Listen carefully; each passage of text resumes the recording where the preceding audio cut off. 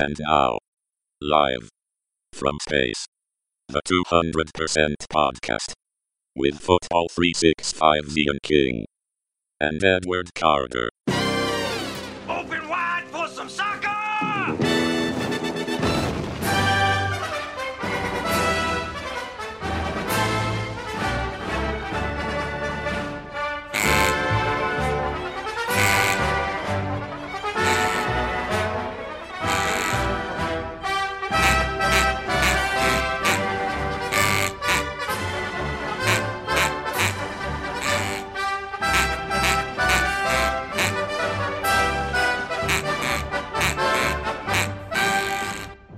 Hello pod fans, and welcome to 200% podcast number 316. 316, I forgot again. 316. Well, while you're feverishly looking that up, I can say that 316 is of course the most famous Bible verse that there is. Right, okay. John 3:16. Often you'll see it being displayed, particularly at American sporting events. Okay. For God so loved the world that he gave his only begotten Son, that whoever believeth in him should not perish, but have everlasting life. So it's like a little précis of the whole basis of Christianity, in case people have forgotten. Oh, right, okay. Yeah, I was going to say that's what it sounded like. But that's what you get at sporting events. But you do get it in this country, mainly in America, where people still believe in things. Yeah. People will hold up signs that say John 3:16. Fair enough. Whether or not they hold them up at sporting events with an attendance of 316 is another matter. Well, that's a very good question. This week's entry comes from the BGL League. If you think I'm saying league weirdly, that's because we're in Luxembourg. Sunday, Okay. either the 4th of February or it's the 2nd of April, I think. I'm not sure what way round they've got their dates. Generally speaking, most people have it the correct way round. Yeah, anyway. And only the Americans get these things wrong. 4-2-17, interpret it as you wish. Racing FC Union Luxembourg 0. FC Differdange 03 2. It was a good day for Differdange. Well, it's I don't know if it's Differdanga or Differdang. Differdange.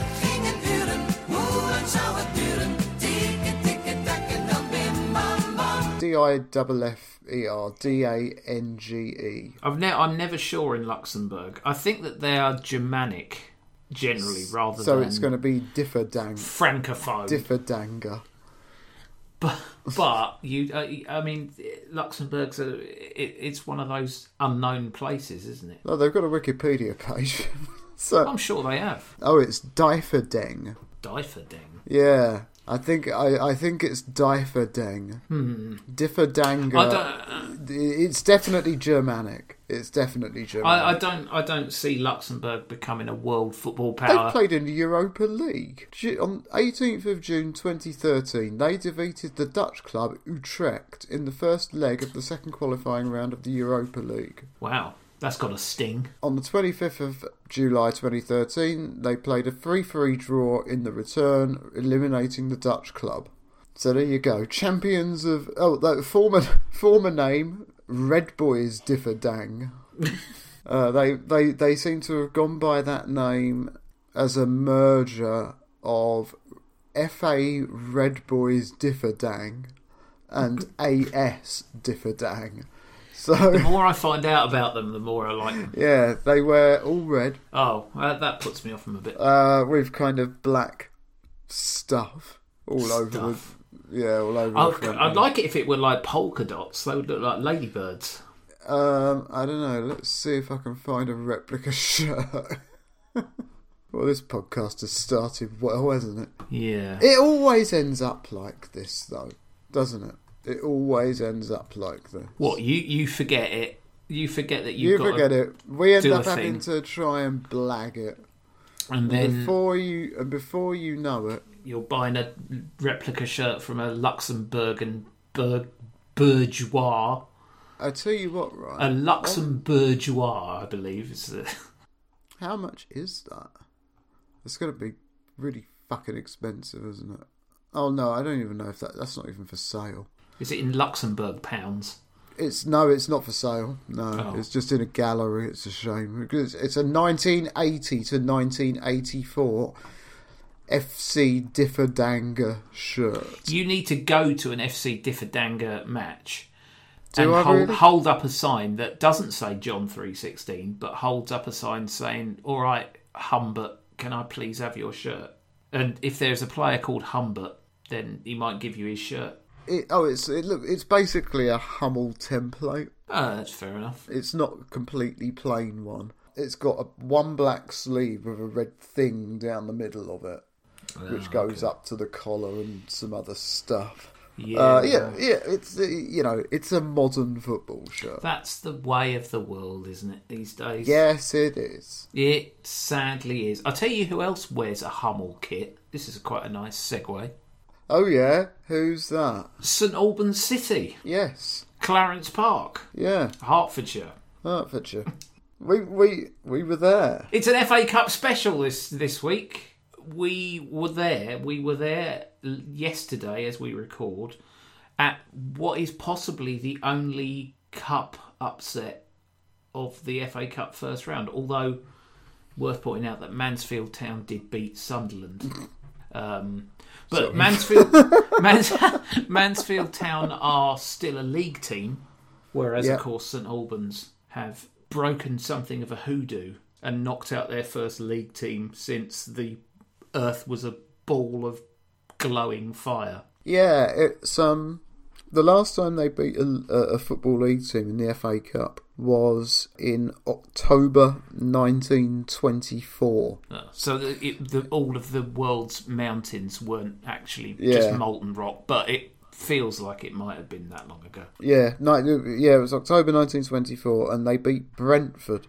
Take that. In the fifth qualifying round. Wow. I think there used to be like 6 qualifying rounds, and then what's now the third round was the first round, I think. Well, so this is really the first time they've ever done it in the modern history of the FA Cup. I think they might have done it to somebody before. I'm not sure, but they all. I don't think it matters. It was the equivalent stage of the competition, just under a different name. And since then, they have been... Well, they've got to second round replays twice. I started going in the mid-1980s, I suppose. Mid to late 1980s. And these two matches were talked about in kind of hushed tones. They played Walsall in 1968 and drew 1-1 and lost the replay 3-1. Nuts. And in 1980, they got to the second round again and they drew Torquay United. Oh. And they drew that game 1-1 and they lost the replay 4-1. Oh. Well, that's a bit disappointing. I tell you what, right? That game against Torquay United, the reported crowd for that game was over 6,000. That's pretty good. Now, you were there yesterday and there were 4,100 in there capacity. Yep. By modern standards.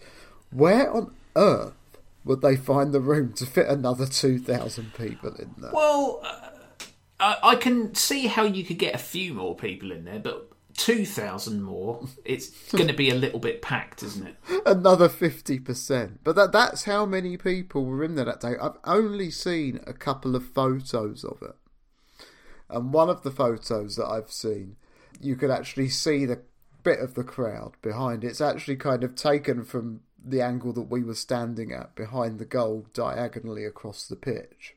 And you can see the terrace, and it's almost bulbous. There's so many people. Well, of course, the other thing is, back then, there was also a tree to contend with. And a great big tree as well, yeah. I imagine the tree probably had 400 or 500 people in it at various heights. I don't know, quite plausibly, I suppose. I mean, I can't imagine they would have been well prepared for it. Because my experience of St Albans City, and I first saw St Albans play, I think, 15 years ago.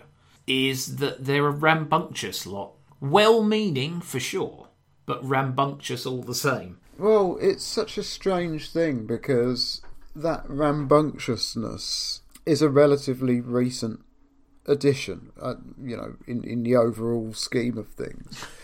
When I first started going, and certainly the 2 seasons that I kind of went home and away, it was a very sedate, quite elderly crowd. Most of that lot have probably died off by now. Yeah. And you phone this bloke, Steve Truelock, either the club secretary or the supporters club secretary or whatever, during the week, and book your place on the supporters coach to the away game. And the coach would tootle off. And then it would tootle off again about an hour after the end of the match, so everybody had a time to get a pint afterwards. Of course. There weren't many of them, maybe 40 or 50. Well, this 40 or 50 old boys. Mostly, I mean, I was the youngest, I should think, by a mile. Okay. I would have thought. And I would have been 15, 16, 17, 18, something like that. I don't really think there was anybody else my age. And there certainly wasn't really anybody else my age who I particularly wanted to talk to. Well, there's certainly been a sea change in that now. But yeah, because within a couple of years I started to get to know people who were going, who just started going, and there was quite a big influx between about sort of 1990 and 1992-3 sort of time. Yeah. There was a whole kind of new group of people started coming through and started going. The youths. Yeah, or either that, or some of them might have transferred over from standing with their dads on the side or whatever, or it became a different vibe, and it still is one now. But at the same time, what I was really struck by was how many people I still recognised and whose names I knew. I didn't get a chance to say hello really to hardly anyone. It was pathetic. At the same time, it was actually very difficult to speak to anybody. I mean, yeah, as anyone who's listening to this podcast will hear, it was a fairly febrile atmosphere. Again, good-natured. Yeah. As far as I'm concerned, in more or less 100% of the cases that I witnessed, but it was very, very loud.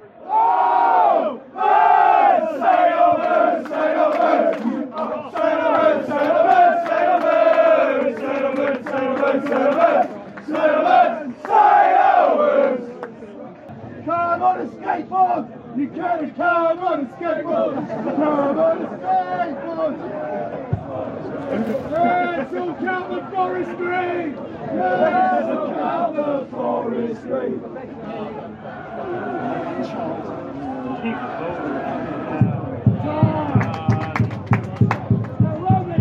How are you saying? Your ground's from B&Q! Your ground's from B&Q! Your ground's from B&Q! Your ground's from B&Q! Down City, come on!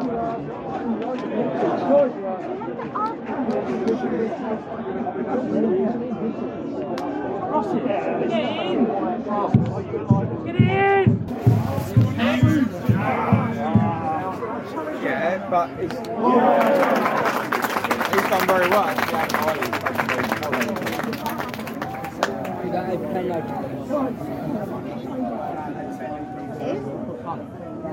Your bro!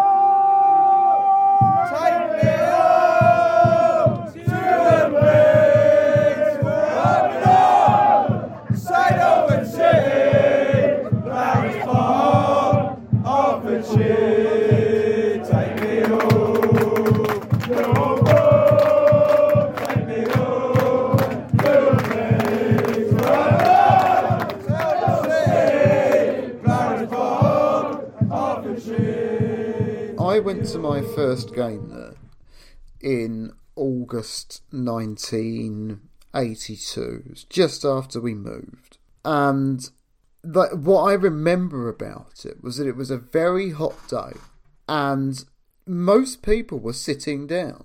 Okay. And it had never occurred to me before that maybe that this place people sit on the terraces rather than stand on them. I was 10. Yeah.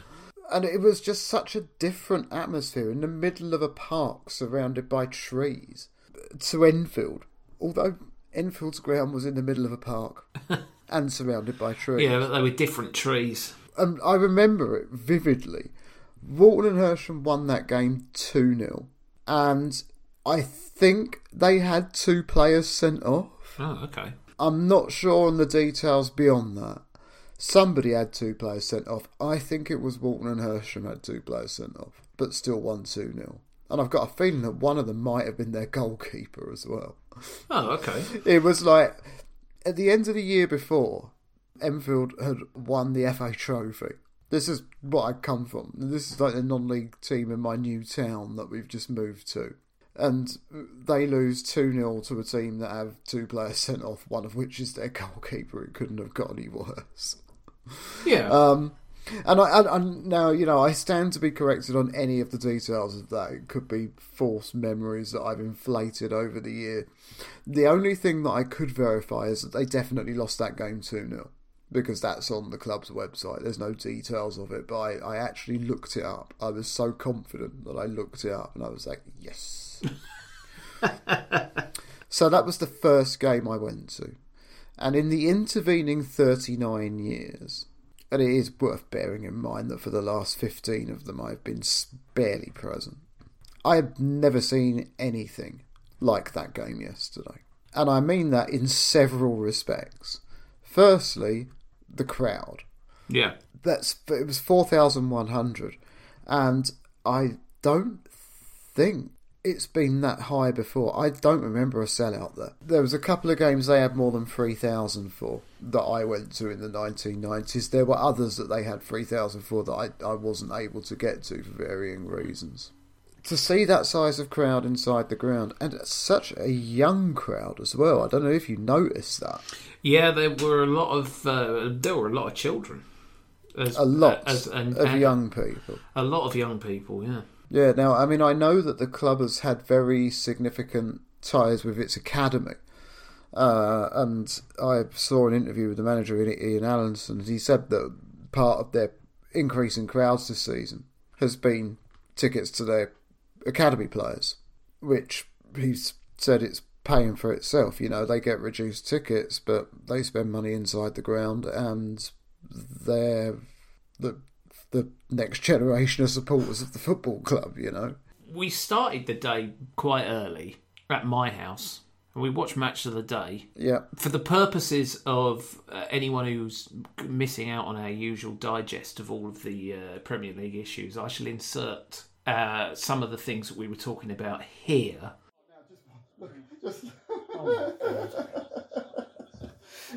Because the thing with that there is that Wan-Bissaka is effectively playing as a 4th centre-back. Oh, God.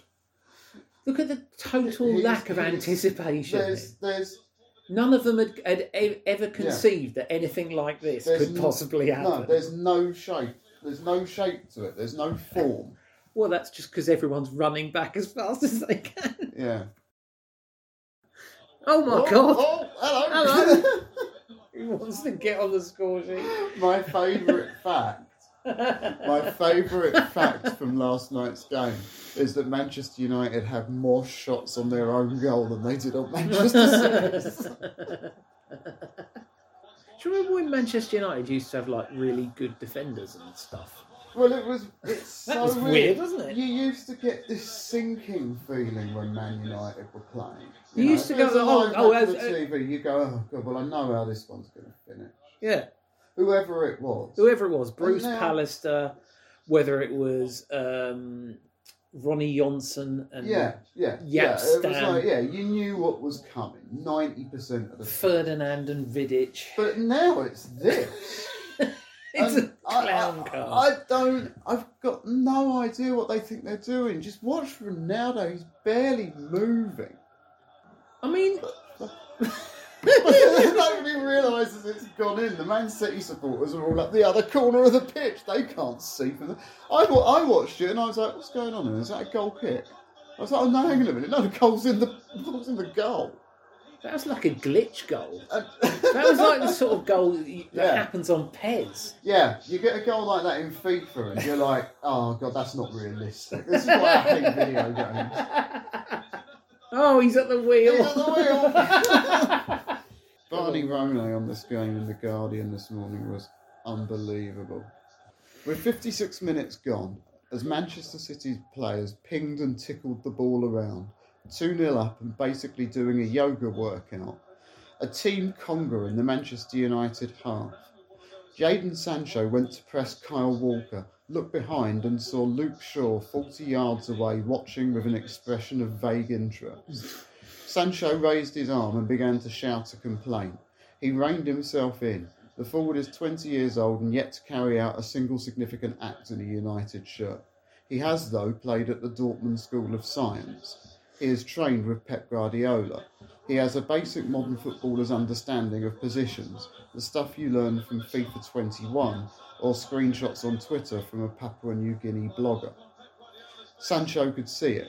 His manager, well, he was standing 30 yards away, motionless in skinny black suit and club anorak, staring out with that familiar look of bafflement, a man feeling the day slide away from him once again, still there at the wheel, still crashing in the same car. Oh, there he is. I tell you what, that's got to be what you aspire to, isn't it, if you're writing about football. And this shit is whack. What, Norwich and... Daniel Farke. I like Daniel Farke. He is extremely German. He is extremely German. I don't know what happens to him now. He should go to Newcastle. I'm a bit late for that, I suppose. So hang on, is there some breaking news that I don't know? He got sacked He got sacked? last night. What? The first win What? in 11 games. And he got sacked last night. As Delia's lost her mind. So, yeah, well, you know, it's getting close to Christmas, mate. She's going to mince him up and put him in a pie. German pie. Yeah. Delia's Bratwurst special. It's got sultanas in it. And hair.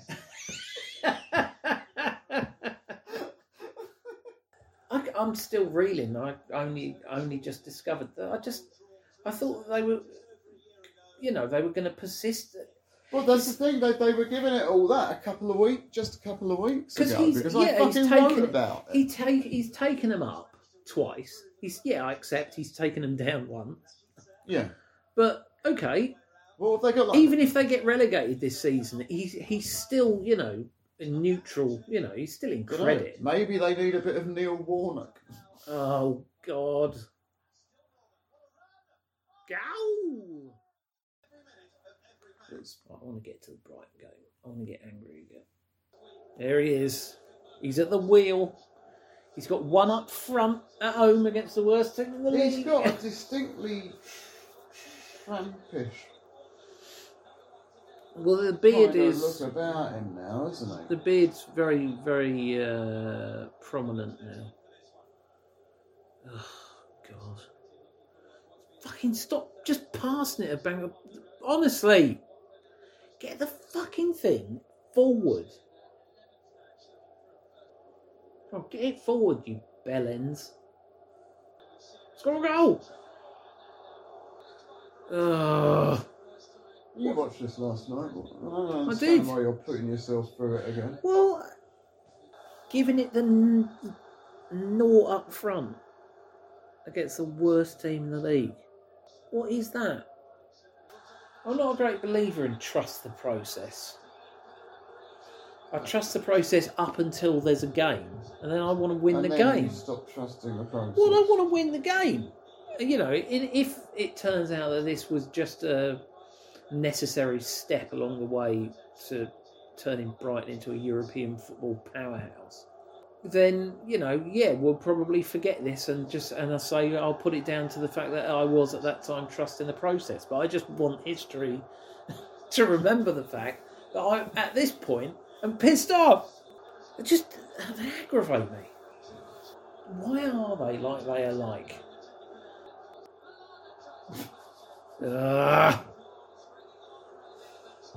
But just score a fucking goal. But see, the thing is, I've got no problem. I've got no problem with that move per se. I mean, obviously, the finish could have been better. But what that box needs in it is somebody who you want to pass it to more than you want to pass it to Adam Lallana. what you need in there is someone who can do a goal. I don't know who. I mean, who's got Robert Lewandowski? It's well known that he wants out of Bayern Munich. Yeah, well, that's the thing, isn't it? You know, What? You see, you can think of no good reason why Robert Lewandowski shouldn't sign for Brighton and Hove Albion. I can think of 700,000 reasons a week why he wouldn't. Well, if that's all that interests him, then I feel sad. Well, Because I think that it's their job. They have a finite career. I think that they're entitled to maximise their earnings from this period because there are no guarantees of what will happen. Yeah, but has he not already made enough money? Well, I don't know. I don't know what he's worth. Unless he's You know. done a Paul Merson and jizzed it literally all up the walls. Well, you don't know. That's the thing. You know, he might be worth £200 million. If you divide that over 40 years, it kind of becomes a bit less. You know? Well, I suppose so, but then again, he's Robert Lewandowski, so after he retires, but, you he know, can make himself a career as a huge media career in Poland or Germany. He probably could. But like I say, you know, you don't work to the principle that, it don't matter, so I'll go and sign for Brighton. So, you know, I'm starting a campaign. If he was going to go back to his hometown team, say, not Brighton. No, well, I'm aware that Robert Lewandowski's not from Brighton. Or the team where he started his career, then that I would understand. But just some random Premier League team. Then, with military precision, train, Brighton, another train, and then heavens to Murgatroyd, there we were, in St Albans. And I think, essentially, we did a little royal tour. It was just like the route that I was very familiar with.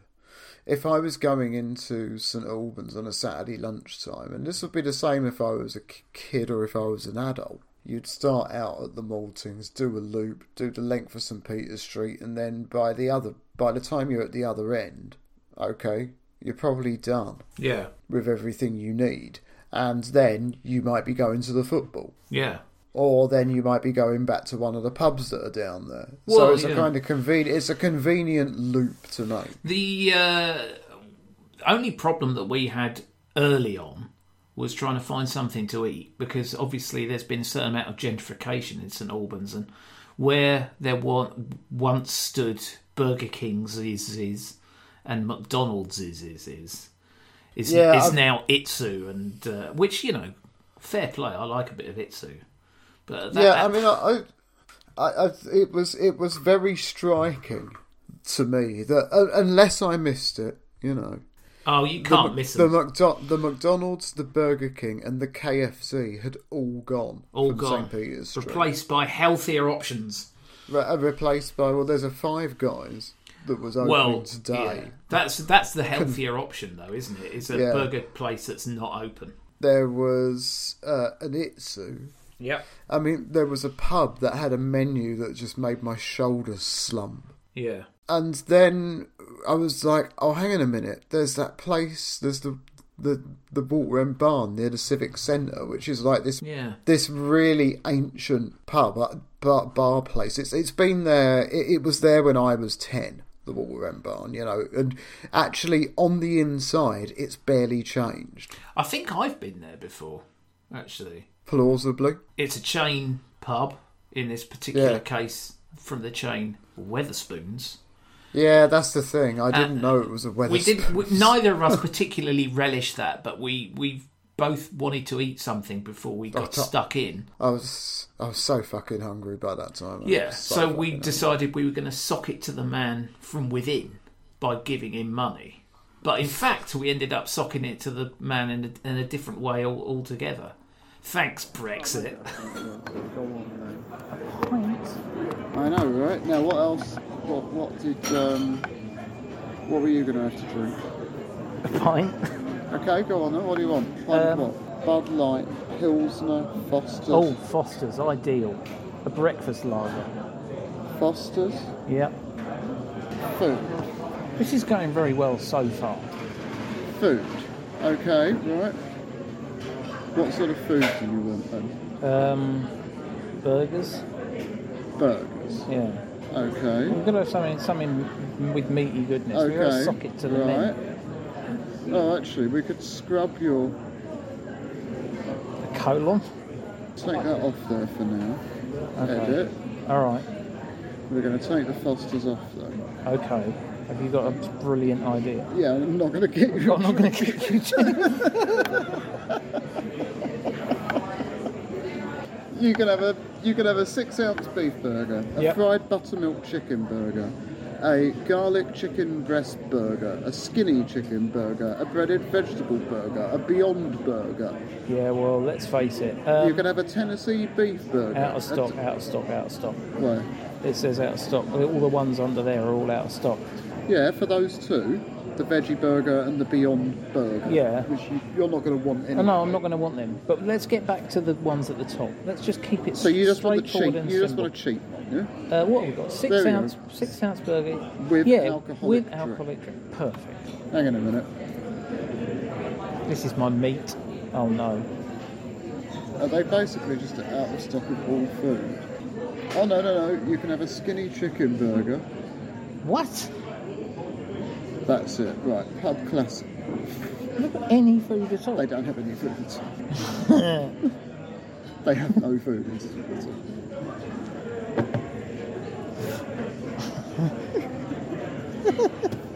You can't pin that one on me. Let's just go with No. Greg's. I'll tell you something. There's a hubris in coming into a Wetherspoons and they've got no food. Yeah. Because we all know why they haven't got any food. Yeah. Because there's been terrible trouble with trucks and Yeah. delivery chains. And Nothing to do with Brexit. Go on, let's go. so in a way we are stocking it. Yeah. They had Not like a scrap. Of no. There was one scrap, wasn't there? They were doing one type of burger. Oh, yeah, skinny chicken burger. Yeah, that's how I knew it wasn't like, oh, they just haven't got any staff or whatever. This was like, no, they haven't got any fucking ingredients, is what's going on. Yeah, they've run out of the constituent parts of meals. They haven't Yeah. even got a parsley garnish anymore. Who knows what the problem was. But I was glad to have an excuse to get out. I'll say that much. I was glad to have a reason to not be in there anymore. And it No, worked. I wasn't. It all worked out in the end. We managed to find something to eat, albeit in a pub where they were watching the Arsenal game. Yeah. And then off to the ground, past your old college, your Yeah. old sixth form college, your Just old stomping shrunk. ground. Yeah. Well, it wasn't a sixth form college. It was Further education college. an FE college. Distinction being that A, it was far larger than a sixth form college, and secondly, that actually a very large number of its students weren't doing academic subjects. There were a lot of people doing foundation courses and building technology courses and all this sort of thing. HNDs, all this sort of thing. Yeah. Oh. It was exciting times. Absolutely massive place. The whole thing was massive. It was like a university campus. I couldn't. I really think credit. I'm doing this off the top of my head, and I might be wrong about this, but I think that across the 4 campuses, because they had 2 more in Borehamwood and Welwyn Garden City, I think across the 4 campuses there were 27,000 students, and I think it was either the largest FE college in England or the largest FE college in the south of England or something like that. In the whole, It was fucking world. gargantuan. We did a student union magazine, that I was the editor of. And we used to have to get like 6,000 copies of it printed. They would just fly out. It was almost like this huge captive audience. It was really, really 21,000 Philistines. yeah. in your Well, college. I mean, that's good. Trust me. As anybody who's ever tried to sell a student newspaper will know that that's how good those fucking numbers are. But because it was it's pretty these 4 completely disparate campuses that never seemed to really meet each other that much, it turned out to be a good way of sort of building links between them, because the student unions we put a student union rep on every campus. And now it's all flats. Who knows what the fuck it is now? How the world's changed. The world's changing. Yeah. I mean, it definitely looks as though that college is now if not entirely flats, then almost entirely flats. The only thing I would say is that it was really good practice for going to university, because I'd kind of been to a stepping stone of one before I went. Yeah, I can see that. You know, yeah. it was like kinder university. Oh, fuck's sake. Fucking hell. Yeah, tight. That was soft as fuck, wasn't it?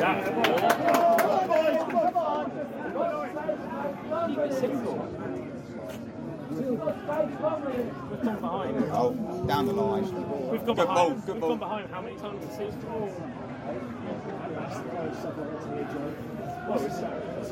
Quite a few times, yeah. At least the last 2 home games. I joined the Forest Green podcast. Second half. Nobby just got fucking done there. Apart from when they go 3-0 up. Even then. He's going to shoot near post.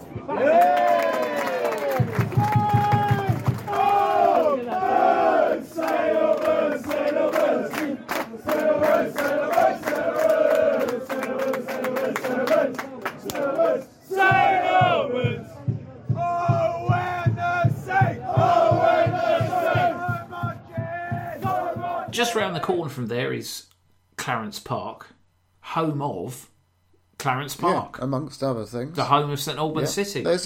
And I think we probably arrived with about 30 minutes to kick off. Yeah, something like that. It was an impressive sight. They brought in all extra floodlights. Yeah. And obviously the BBC were there. Jason Mohammed, Danny Murphy, and Dion Dublin, who's a very good-looking man. Mm-hmm. And the FA Cup, Yeah. which I'd never seen before. So I've now been within, I don't know, a distance of the FA Cup. I was surprised because I thought I went to a Wimbledon game and they had it in the bar there and the FA trophy, and I had photos. Yeah, I'm pretty sure. I thought. Pretty sure that I was there Oh, well, as well, there you but go. I remember it as being the FA Cup with just like a tinfoil. No. It was because AFC Wimbledon have never won the FA Cup. Don't. And Start. I will die on Don't. that hill. I will die on that hill. Everybody, and I may die on that. you probably will. Yeah, everybody in the world accepts this, including people from Milton Keynes. I'm afraid that everyone in the world who accepts they're deluded. And the only person that isn't is you. Literally, Yes. literally the only person. Yeah, there's a name for this. I accept that Wimbledon won the FA Cup. I will never deny that. There's a name for this. It's psychosis. Yeah, we back to last week. Yeah, we are. Once we had established our bearings and where we were going to stand, any chance of any further meaningful, insightful conversation was gone, because the volume in there was spectacular and the singing never let up at all. And I was watching the highlights today. I was very pleased to see the BBC had sent Robin Cowan, who I think is one of their very best commentators. Yes, she is very good. To the match. And I was disappointed to note that when St Albans scored their second goal to go 2-1 up, you couldn't hear what I could hear, which was a fully fledged rendition of "Do They Know It's Christmas?" because, and this is something which, again, I don't think that it necessarily came across on the TV, which is a terrible pity, because St Albans City's song is "Do They Know It's Christmas?" One of. I mean, it was an incredible thing. They went through it probably half a dozen times. Yeah, I don't remember the exact origins. Well, it was Michael Burke. I think I know. I'm pretty certain I know who it was. Yeah. Friend of the podcast. Yeah. Jonesy. It was either him or Colin, one or the other. Another friend of the podcast. Another friend of the podcast. And it was one. And it started as just because it's funny to sing that song, particularly if it's like the middle of August. And or the also, end of March or something like that. You were saying that it was a confluence of it being nowhere near Christmas, and St Albans were toilet at the time. So you had to do something to keep yourself entertained. Yeah. I mean, we used to drink prodigious amounts of alcohol. I mean, never mind whether people got arrested. It's a miracle no one died. Yeah, I think that's fair enough. And it was good natured, I mean, there was probably one or two people who didn't necessarily behave particularly well when they had a drink or two, and that was always kind of other people always dealt with it. But this "Do They Know It's Christmas" thing really just came out because it makes a really good football song. Well, yeah, I mean it's anthemic. That's the thing. It makes it's much better as a football song. Oh yeah, it's because it's anthemic. Yeah, it doesn't mean anything. Really. It's catchy. People can sing along. People already know the words. Yeah. They do change the chorus from "Feed the World" to "Feed the Hemel." Well, but yeah. Apart from that, as long as you are au fait with Band-Aid, then you're in. Then yeah, because it reaches its peak with "Tonight." Well, tonight, thank God, it's them instead of you. Yeah. But then it keeps going, which is probably my favourite thing about it, is that it goes on for so long as well. The tragedy was they were just getting to that crescendo. Yeah. When St Albans scored the goal, so they had to interrupt their incredible rendition. Moving. I need to go back and check the sound recording of the game. Yeah, it's. I hope some of it came out, and of course it was difficult to know who else was singing. I was aware that there was singing going on over the other end and down the sides as well, but it was so hard to hear. Yeah, when everyone around you is just yelling and screaming and singing, and it's great though. It was It was an incredible atmosphere. I don't know. I didn't see the BBC coverage because, as I may already have mentioned, I was at the game. But I hope that they were complimentary about the atmosphere because it was sensational. I have downloaded it and I have watched a bit of it, and the BBC coverage of it is very good. I'm glad to hear it. It's on iPlayer. Did they have to? I think that they were going to go back onto the pitch at full time to do a summary, but obviously the St Albans fans put the kibosh on that to a certain extent by invading the field. Yeah. The terror in the security man's eyes when he realised exactly what he was up against. That was. I remember standing there, and I don't know whether I turned round to you and said this or whether I just thought it. Could have been either. But I was literally standing there, and I looked along because we were like a couple of steps up. Well, yeah, I mean, by the time no one was standing in front of us. By the time of the winning goal, we were right down the front. So we had a really good view. Like the eagle-eyed amongst you will probably be able to spot us. We were high enough up to be able to, survey the whole pitch with nobody in our way, but low enough down for it to be. I mean, when they scrambled that ball off the line at the start of the second half, I thought that went into slow motion. Well, I mean, in terms of the game, we both thought Forest Green are going to have these. Yeah, I mean, as they were warming up, and the St Albans fans were cheering or booing or chanting at all the Forest Green players as they did their shooting warm ups, I thought, yeah, what you're doing now is tugging the tiger's tail to a certain extent. But after quite a reasonable beginning from Forest Green, St Albans just wouldn't go away. They just clung on, and they clung on, and they got their goals. And then second half, bit cagey, and then that bloke fell over, giving Sean Jeffers a tap in, and the roof came off the bloody place. When Forest Green went in front in the first place, I thought, oh, this could be bad again. Yeah. Because we've been here before, you know, a brief history. 68 and 80 were the only times like they played league teams.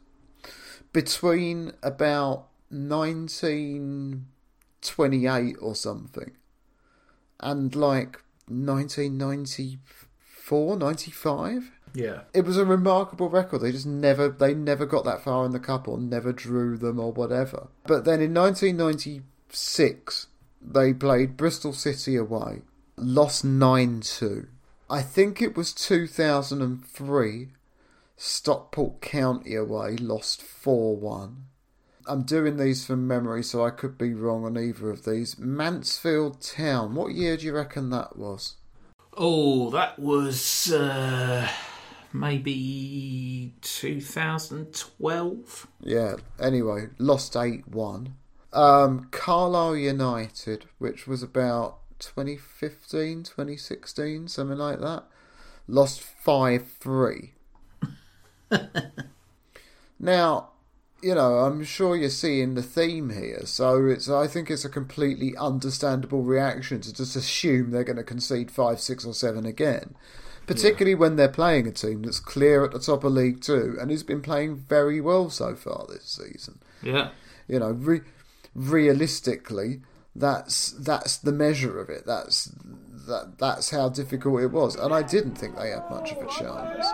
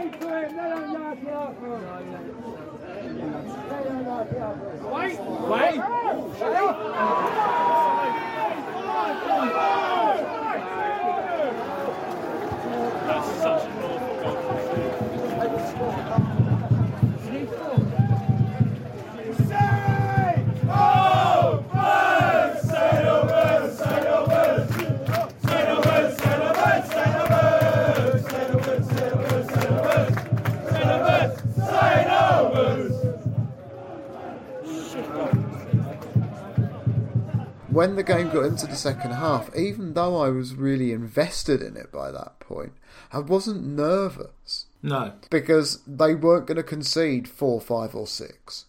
That definitely wasn't going to happen. They weren't going to embarrass themselves again, which they have done a couple of times before, you know. Yeah.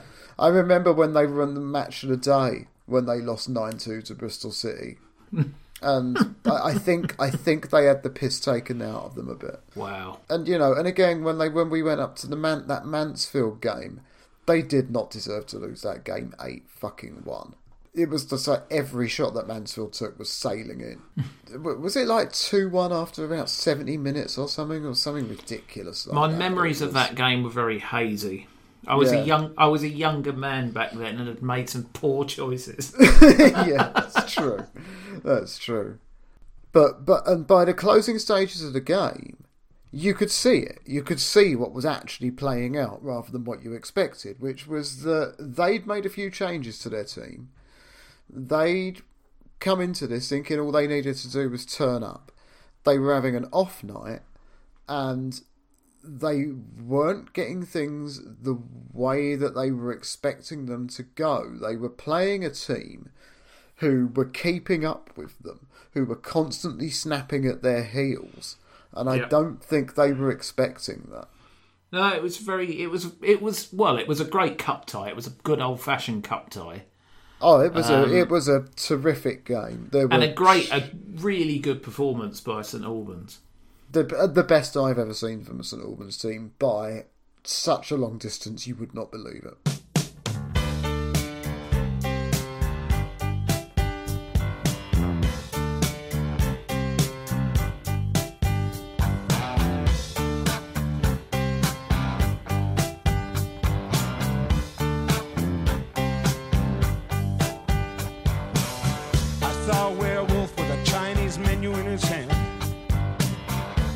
walking through the streets of Soho in the rain. He was looking for the place called Lee Ho Fooks. Gonna get a big dish of beef chow mein.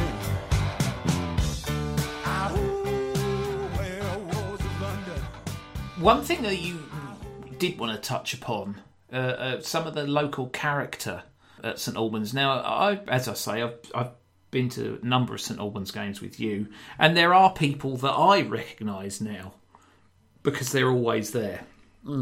But a person that we always sort of forget, who's sort of on the periphery of the group that you gravitate towards, but again, he's always there. He's an ever-present. Is Wolfman. Yeah. Now, Wolfman was there, and if you listen out in the some of the clips that I've got of the match in the terrace behind the goal, you can hear Wolfman occasionally. If you hear anyone say they don't like it, Upham, for example, or tackle him, that's Wolfman. Yeah, he's very good at shouting fairly obvious things. He's so called because he does look strangely like a strategically shaped werewolf. I would say he's more like Teen Wolf as werewolves go. Yeah, the Teen Wolf end of the spectrum. And he's been going there, I reckon, probably a shade over 30 years. So far as I'm aware, he goes to most, if not all, home and away matches. He's part of a background wallpaper. I can't ever remember going to a St Albans match and him not being there. Yeah. And it's a big part of his life. And I was thinking about that on the way back, and I was thinking about all the rest of him, you know. Because it's worth saying we were stood next to Wolfman for the second half. Yeah, we were stood next to Wolfman for the second half, and I was quite happy to be stood next to Wolfman for the second half, because this is probably one of the most significant moments in his life. And I get to share that with him. Yeah. Do you know what I mean? You could tell how significant it was from the fact that as soon as St Albans got their goal, he started berating the referee to blow up. Yeah, the worrying thing was that he was shouting it to the players as well. Like, what are you doing? He's just about to blow up. Just kick it anywhere. And I was like, no. There's 15 minutes to go. There's still 9 minutes to play. They haven't even held up the ball. Oh, man. But God bless him. You know, he's been going down there, like I say. I reckon he probably started going in the late 80s. It might be the early 90s. But he's always been there as far as I remember. And those guys, you know, there's a lot of them. And they do some unbelievable work, you know? Well, there's one at every football club. And if you are thinking about it now, about your club, and you can't think of one, it's you. Yeah, there is that, yeah. They're the local character sometimes, but generally speaking, you know, never has anybody had a love as supreme for anything as these people have for their football teams. Yeah, and you know, the guys there they've done repair work on the ground. They work behind the bar. They've been involved in all sorts of things over the years, and there aren't many people there who were just mere consumers. You know, I mean, I did half a season stewarding there one year because they needed stewards. And it was fine, because it was like about 1995 and no one was bringing any away supporters. So I can understand why they needed stewards with your lot around. You just stood behind an empty away goal for the whole of the game. And so everybody's done a stint of doing something or other. All the people have been there for years and years and years. They've got people who deeply, deeply, deeply love that club. And I'm not sure where I stand on it's something that supporters of bigger clubs don't understand. I don't think they could understand how much it means to be on the TV even now, and it's not the first time they've been on the telly, but it's the first proper time, you know. You did get the feeling that was something that all of the players, even the Forest Green players, were cognisant of. Because it was so obvious that, you know, there's a rickety commentary gantry swaying in the breeze and additional floodlights being brought in. It was a media village literally humming outside of the stadium. Yeah, I mean, if you're not used to that environment being an event, then for it to suddenly become an event is quite a thing. And what you've got to bear in mind there is that I haven't seen what the TV audience was for this game, but I wouldn't be in the slightest bit surprised if it was higher than it has been for a few games on Sky this season. What else is on R5 on a Sunday afternoon? You know, what are you going to watch? Fucking Songs of Praise. Songs of Praise, Highway. Songs of Praise, like a prick.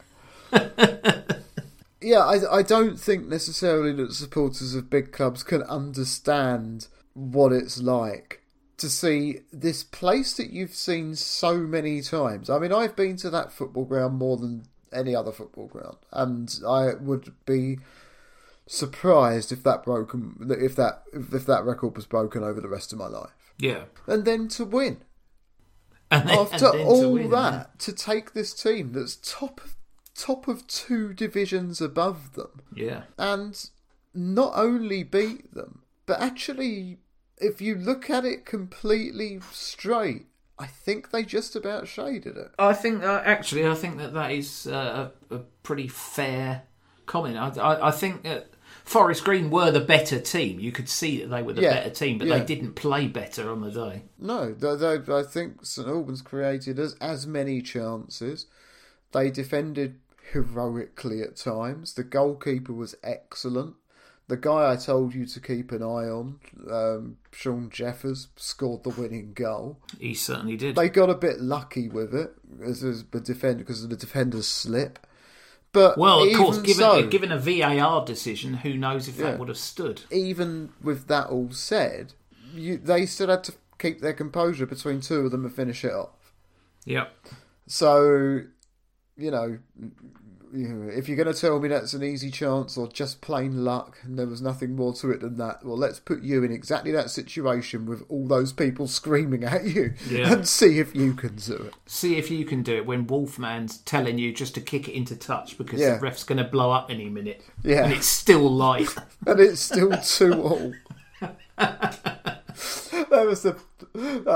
was one of the funniest things of the afternoon, actually, was when he was complaining, weren't he? He was going, I'm going to have to take this time off work to go to the replay. Somebody would be like, shut up, Wolfman, you'll jinx it.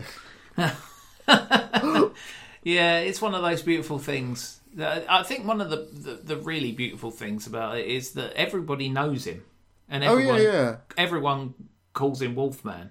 And I'm not sure that anyone knows what his real name is anymore. I certainly don't.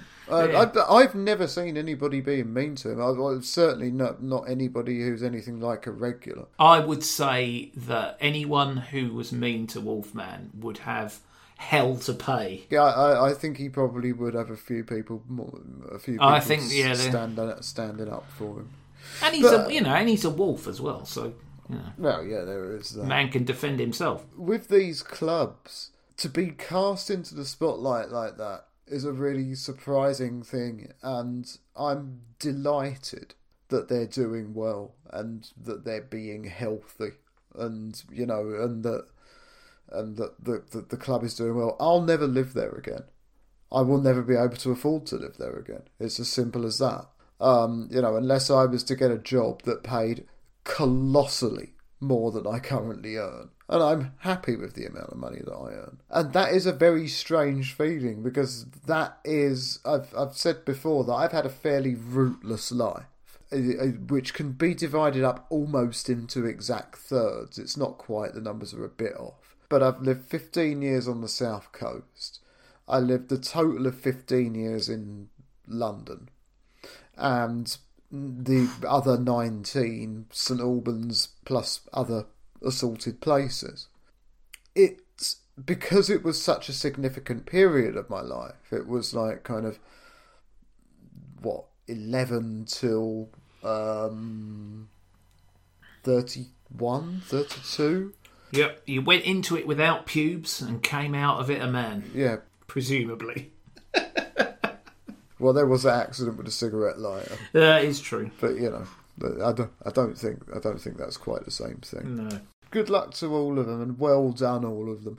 I don't know how many of them will listen to this. I don't know how many of them will hear it. But, you know, I've had periods when I have been one of them. And whilst I'm not one of them anymore, I do know fully well how much of an effort they go to support their club. And away. Yeah, no less. home and away. And they've waited a really fucking long time for this.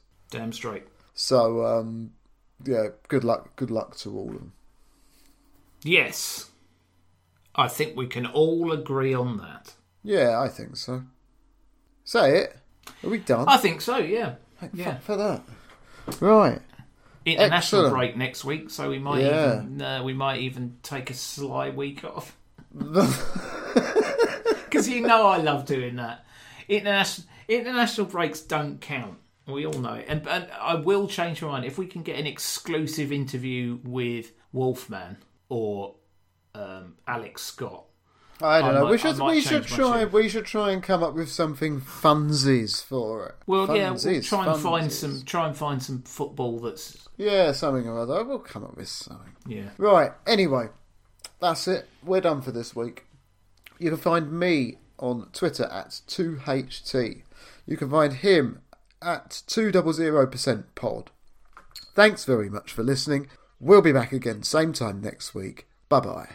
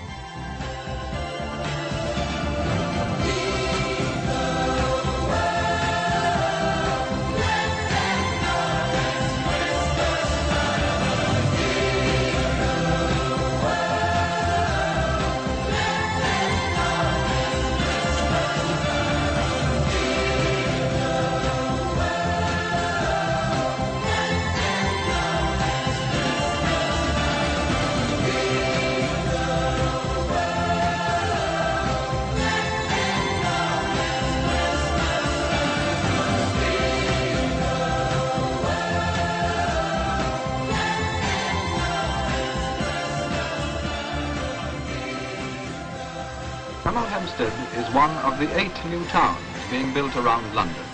Its aim is to house 40,000 people from the metropolis in such a way as to provide them with work and amenities. The River Gade passes through the centre of the town, joins the Bulbourne at Two Waters and flows on towards Watford.